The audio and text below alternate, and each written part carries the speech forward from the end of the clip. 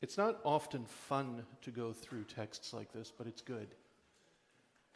I'm told that I don't like fun things, so it's good that I'm willing to go through this. Some days I actually wonder why I chose to go through the Minor Prophets, and I think that this is actually very important because it's important for us to see this.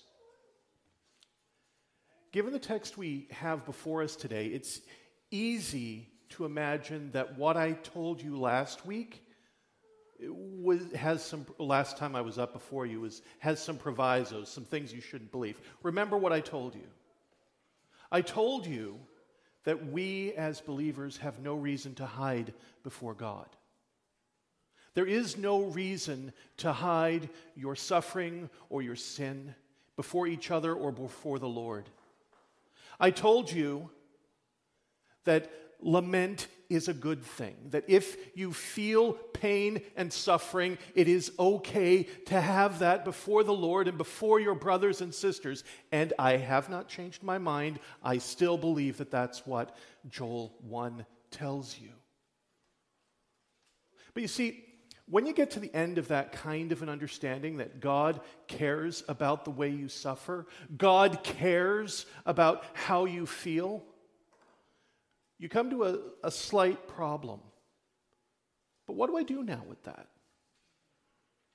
That's actually a really, really good question, because there are a lot of answers in the world we have around us as to what you do with your suffering, with your problems, with your difficulties, with your sin, yes, and even with your doubts. Some would say you need to dwell in your suffering and in your doubts. There are entire segments of the Christian church, broadly speaking, calling themselves Christian, who would say that it's great to just dwell in your doubts, that doubts are a good thing, and you need to stay with those. As if our God is not a God of truth, as if the truth is something that you avoid. You just need to have those doubts, because you're more spiritually secure if you understand that doubt is the center of the Christian faith. That's wrong, just to let you know.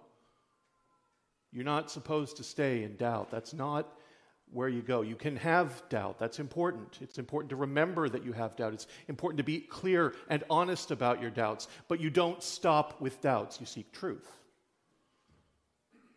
Similarly, there are people in the world who would tell you that if you suffer, if you have things that have happened to you and people who have done things to you, you need to dwell in that.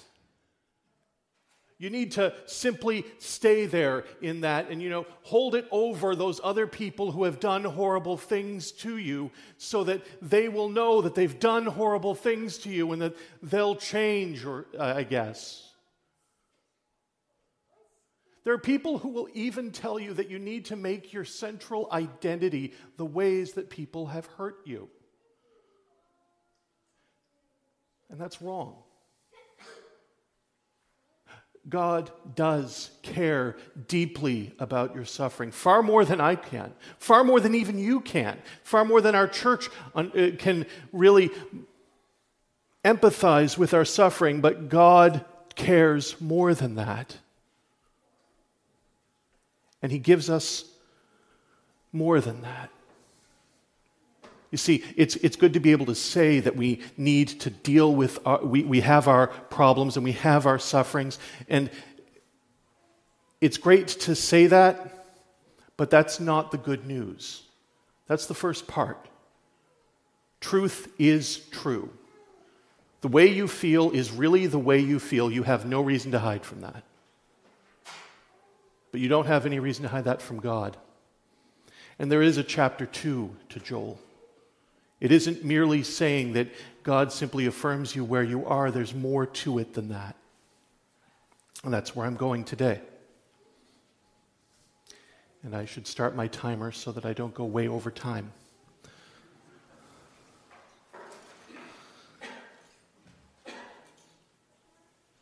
You see, our problems are big. In this room of about 95 people, when I last looked at the registration list, there are dozens and dozens and dozens of different levels of suffering. Everybody here has something in their heart and in their mind that they're worried about, that they're thinking about.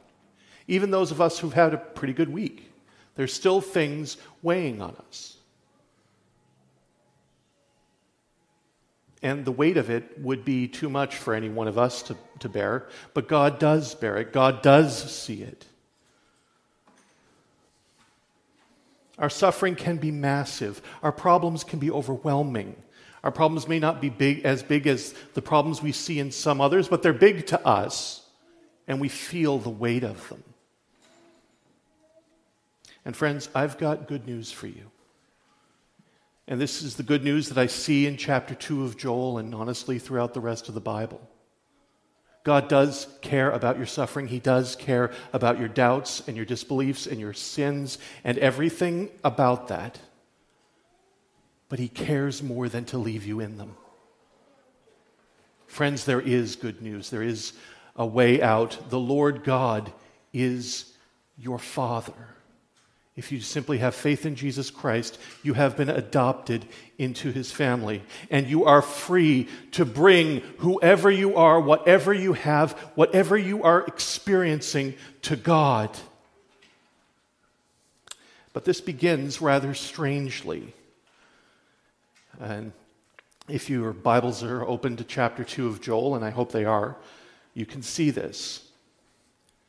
Normally in the world, after I've told you about, all the sufferings and how these are real and that they're real problems and stuff, most people would say that the right thing to do right now is to put my arms around you and hug you and give you a there. You know that I'm not really good at that, which is really good because that's not what God does in chapter 2. It's actually the same thing you'll see at the tail end of the book of Job. Have any of you read the book of Job? I had to read the book of Job this week. Job is a really, really weird book, and it's kind of like drinking from a fire hose, really, especially the last couple of chapters. Because you've had Job going through all his suffering and all his pain and all his problems, and he's saying to God, "Why, God? Oh, why do you let me go through this?" And God's answer is, "Oh, you're going to question me, are you? Well, gird up your loins, brother, let's go." And that's essentially what you're seeing here. You see, God doesn't respond always with the hug and things. He does in some cases, but there is a more important response He has, the response you see in Joel chapter 2. And I'm going to tell you, just to give you the end result so that you don't lose heart halfway through this, I am going somewhere good. The end point that I have here is it is always safe and good to bring everything you have and everything you are to God through Jesus Christ. That's where I'm going. But first and foremost, I have to tell you that's true because first, God is good and He is just. You see, in Joel chapter 1, we remember there's this massive famine that's happening to the people of Israel. A massive famine that's been overwhelming and has destroyed the place around them, and they're feeling terrible. And Joel chapter 2 then says, essentially, you think this is bad. Wait until the day of the Lord comes. And just in case you're wondering about this, it is clearly the day of the Lord that he's talking about here. Look at Joel chapter 2, verses 1 and 2. Blow a trumpet in Zion. Sound an alarm on my holy mountain. Let all the inhabitants of the land tremble, for the day of the Lord is coming. Notice it's all caps, which means it's talking about the God of gods, the one that you see in Exodus. We'll be talking about that in a moment. The I am, who I say I am, we'll be dealing with that really closely in a moment. It is near, a day of darkness and gloom, a day of clouds and thick darkness. Like blackness there is spread upon the mountains, and a great and powerful people. Their like has never been before, nor will be again after them, through the years of all generations. And in case he goes through then 10 verses of how powerful they are and how clear they are. And then he says in verse 11, the Lord utters his voice before his army. So these are his army. This is the Lord acting.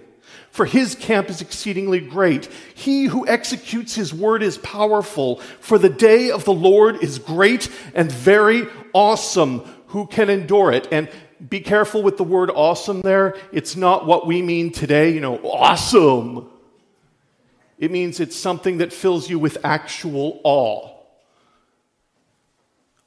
Awesome day of the Lord. You see, God has a settled opposition to evil. I know that's hard to believe in a world where there is a lot of evil, where we see evil happening every day. Depending on how you think about the election coming up, there will be a lot of evil happening this week. God has a settled opposition to evil. He has wrath against evil.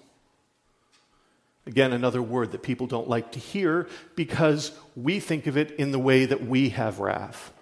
Our wrath is when we get really mad at something and then, we want to break something and hurt them and destroy it. That's not God's wrath.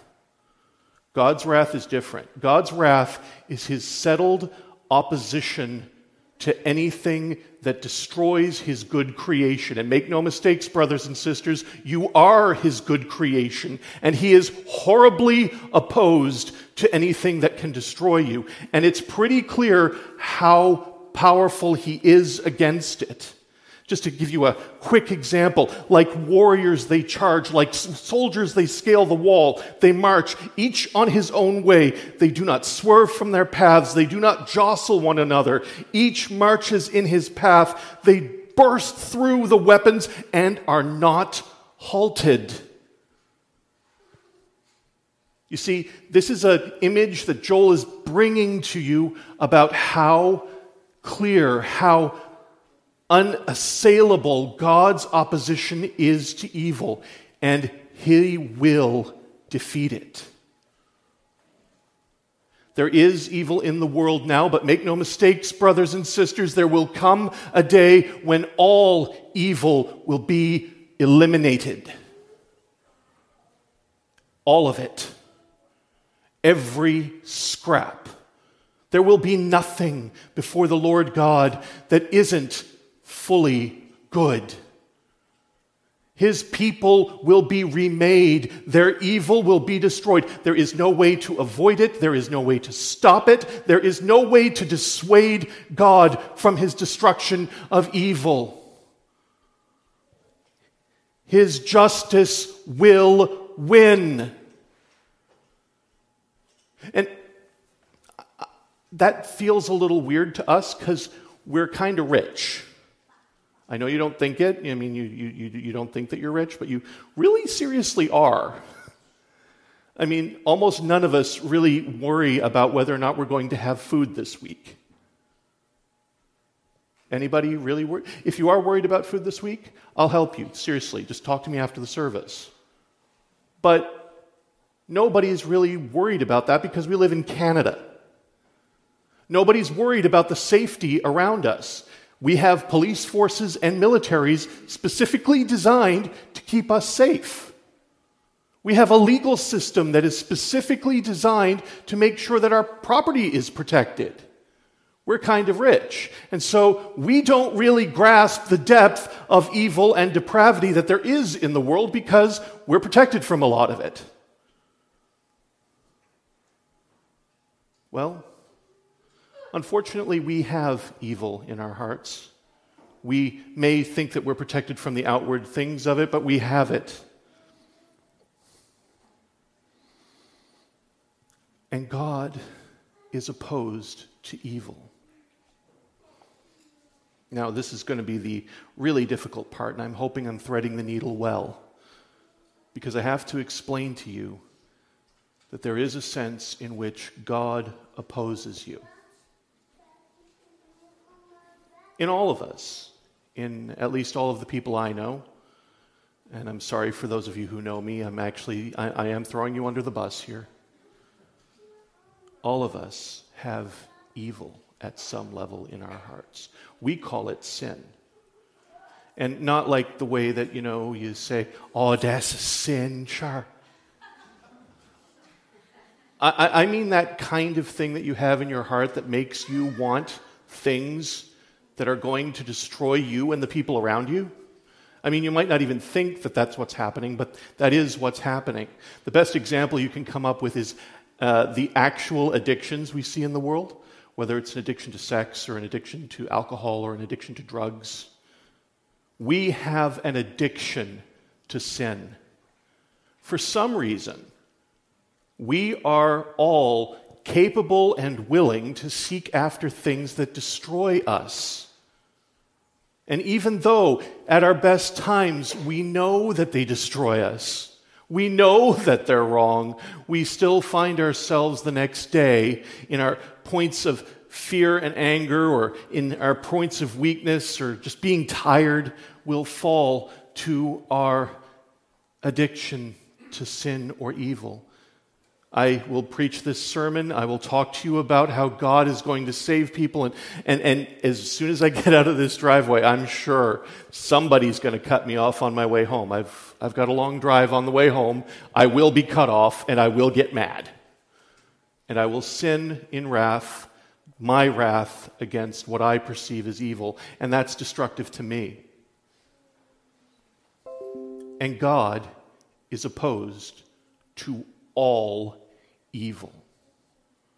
So the question is going to be, am I on the side of evil? Do I stand with evil? Because if I stand with evil, and I've just told you that evil will fall, that won't be good for me.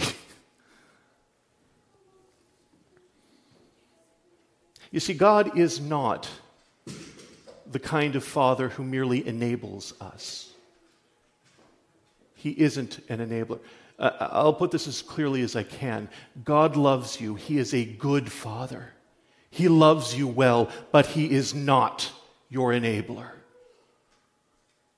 Sometimes you'll have things that you pray for and that you don't get, and you're all angry at God because you didn't get them. Do you know the reason that you didn't get them? They'd destroy you. And it might even be things that are good for other people. I mean, I remember many, many years ago when I was a pretty inconsistent Christian praying that God would let me win the lottery so I would do great things for the Lord. Seriously, I did. I was a pretty messed up kid. But can you imagine what kind of person I would have grown into had I gotten that? I probably would have used those things for my own benefit. I would have used them to destroy myself and others. And I would have done it believing that I was doing good the whole time. I would have helped other people fall into the depths of a gambling addiction just for the sake of my benefit. And that's all our sin. All of it. And God will not enable it because he loves you. God will not allow sin and evil to stand in our lives because he loves us. God is just. He is good, but he is not our enabler. Second of all, God is gracious, and Paul accented the verse when he got to it. Chapter 2, verse 12. Yet even now, declares the Lord, return to me with all your heart, with fasting, with weeping, and with mourning, and rend your hearts and not your garments. Not outward stuff, but real stuff in your heart. Return to your God, for, and this is going to be a quote you're going to see you probably remember from another part of Scripture. For he is gracious and merciful, slow to anger and abounding in steadfast love, and he relents over disaster. The Lord God is ready even now, even at this moment, to accept us. And it doesn't matter how far you've run, how much you've decided that you can't possibly return to Jesus. You're not powerful enough to overcome God. If God will be good to you, you haven't got the power to stop him. If he is willing to forgive you, the only thing between you and God's forgiveness right now is your desire to stand apart from God. God is gracious and merciful. And just in case you're tempted to think that this is just what Joel is saying, Joel's not coming up with this on his own head. This is something that's said in Exodus chapter 34. You remember I told you, the all caps thing about Lord? It means the tetragrammaton, Yahweh. It means I am what I am. I am that I am. That comes from a part of the Bible. It comes from Exodus, chapter 34. Interestingly enough. Starting to read at verse 6. And to set the scene here, Moses, who has been a fairly godly man for most of his life, has asked God, begged God, God, show me your glory, show me your holiness. And God says, okay, but be careful. It's a big deal. I'll cover you over in the cleft of the rock, and I'll walk past you, and I'll say who I am. And the Lord says this. This is who the Lord tells his people he is. The Lord passed before him and proclaimed, the Lord, a God merciful and gracious, slow to anger and abounding in steadfast love and faithfulness, keeping steadfast love for thousands, forgiving iniquity and transgression and sin. Doesn't that sounds inconsistent with what I just told you about God's settled opposition to evil, but keep going. But who will by no means clear the guilty, visiting the iniquity of the fathers on the children and the children's children to the third and fourth generation. The issue is pretty clear. God is good and punishes wrongdoing. He opposes evil. That's good. There are people who will tell you that the idea of a wrathful God, a God who's opposed to evil, is a terrible idea. It's a terrible thing. You need a God that's just a loving God.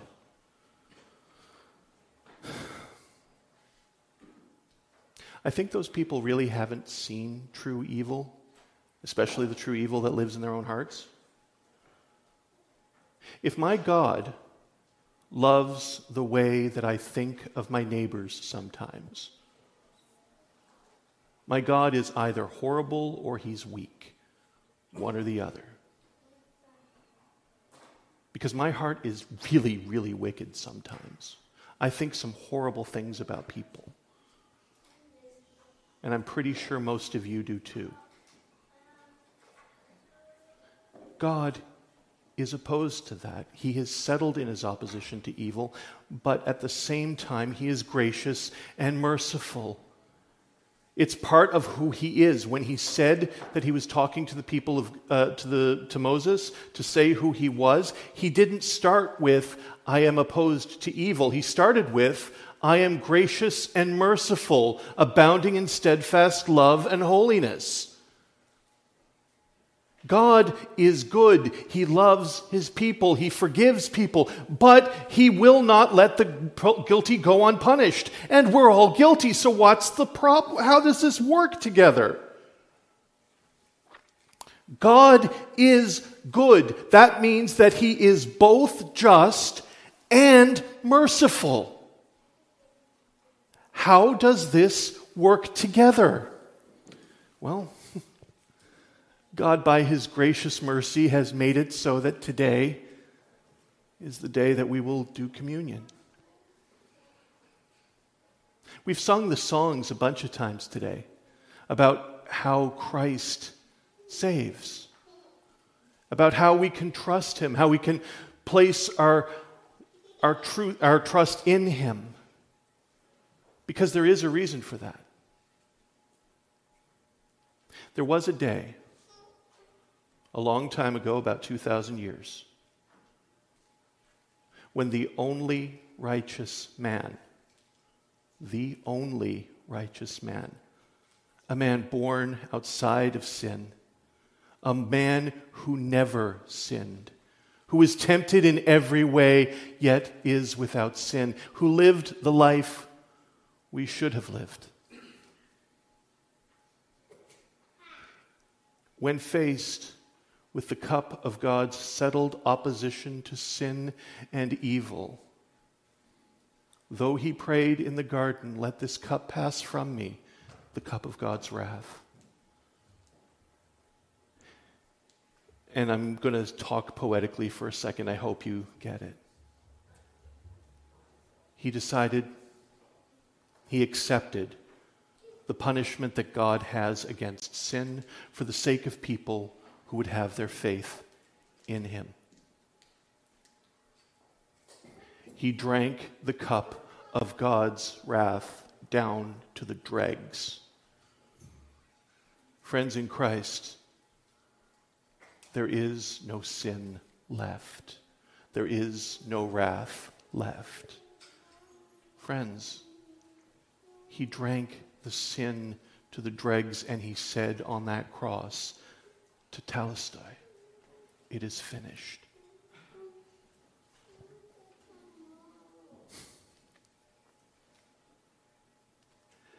It's hard for me to actually get the depth of what's being said here. Brothers, sisters, your suffering is real. I know it. Your sin and your evil is also real. God knows it. And God, knowing it, instead of visiting all of the wrath that he rightfully has against sin, put it not on us, but on the cross at Calvary took it upon himself.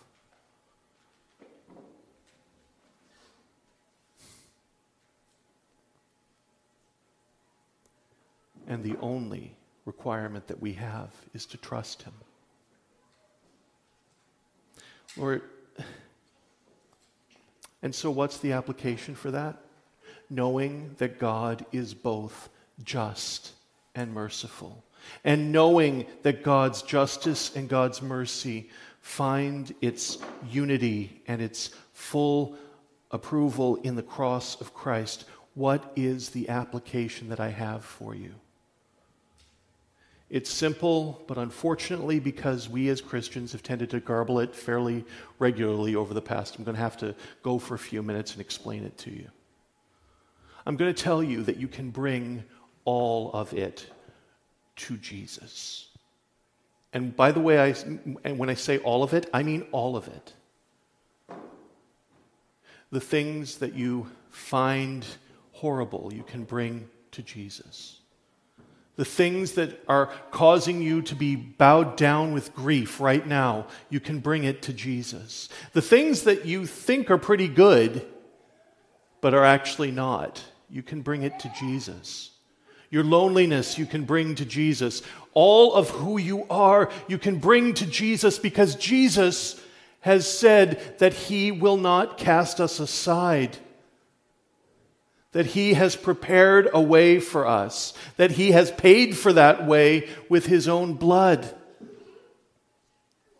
Friends, there is nothing keeping you away from Jesus today. There is nothing that keeps you from being reconciled to God today, because God has made the way, because he is just and merciful. And that justice and mercy finds its unity in the cross of Christ. But be careful. Be careful. I'm not telling you that it's okay that you have sin. I'm not. Sin is not okay. I'm not telling you that this is fire insurance. That if you turn to Jesus, that it's going to mean that nothing changes in your life. If you truly turn to Jesus, you actually become different because you're going a different direction. Where once you were chasing after yourself, now you're chasing after Christ. That looks different. There's a reason that Jesus talked about it when he was telling people about following God, that you need to count the cost. Because yes, there are costs. The costs are totally worth it. Give up the things that are destroying you for the things that will make you whole. Give up the things that move you to death and destruction for the sake of what will bring you life and eternal joy. That's a very easy transaction to accept if you believe it. But it will take all of that. If you come to Christ, make no mistake, He, by His Holy Spirit, will wage war against your deeds of the flesh. He will work to change you from one degree of glory to another. And sometimes that's not going to feel great. But it will always be worth it. And yes, I'm going to admit it. Some people can find some limited joy in living in their own pain and suffering. Some people can find a limited joy in living in sin. Sin is, beneficial for a moment. The reason we all sin is because we all desire it. We all enjoy it. We sin because we like sinning. And if you come to Christ, your sin will slowly have more and more opposition from the Spirit of God dwelling within you. So you will change. You see, repenting is more than a decision, though it begins with a decision. It's more than divine fire insurance. It's bringing all of who you are to God and letting Him work with that. And make no mistake, He will work with that. Because He's a powerful God. As I said, His opposition to sin will not be dissuaded. It will not be stopped. If you come to Christ, if you place your faith in Jesus Christ, your sin will be slowly, inexorably destroyed. That's what happens. So, I'm going to tell you what you should do, what I beg of you to do. Come to faith in Jesus. Put your faith in Christ. Place your trust in what He has done for you. Place your trust in God's goodness and His mercy that's been said clearly here in the Word of God, that's written all over the pages, that's ultimately written in red on the cross of Christ.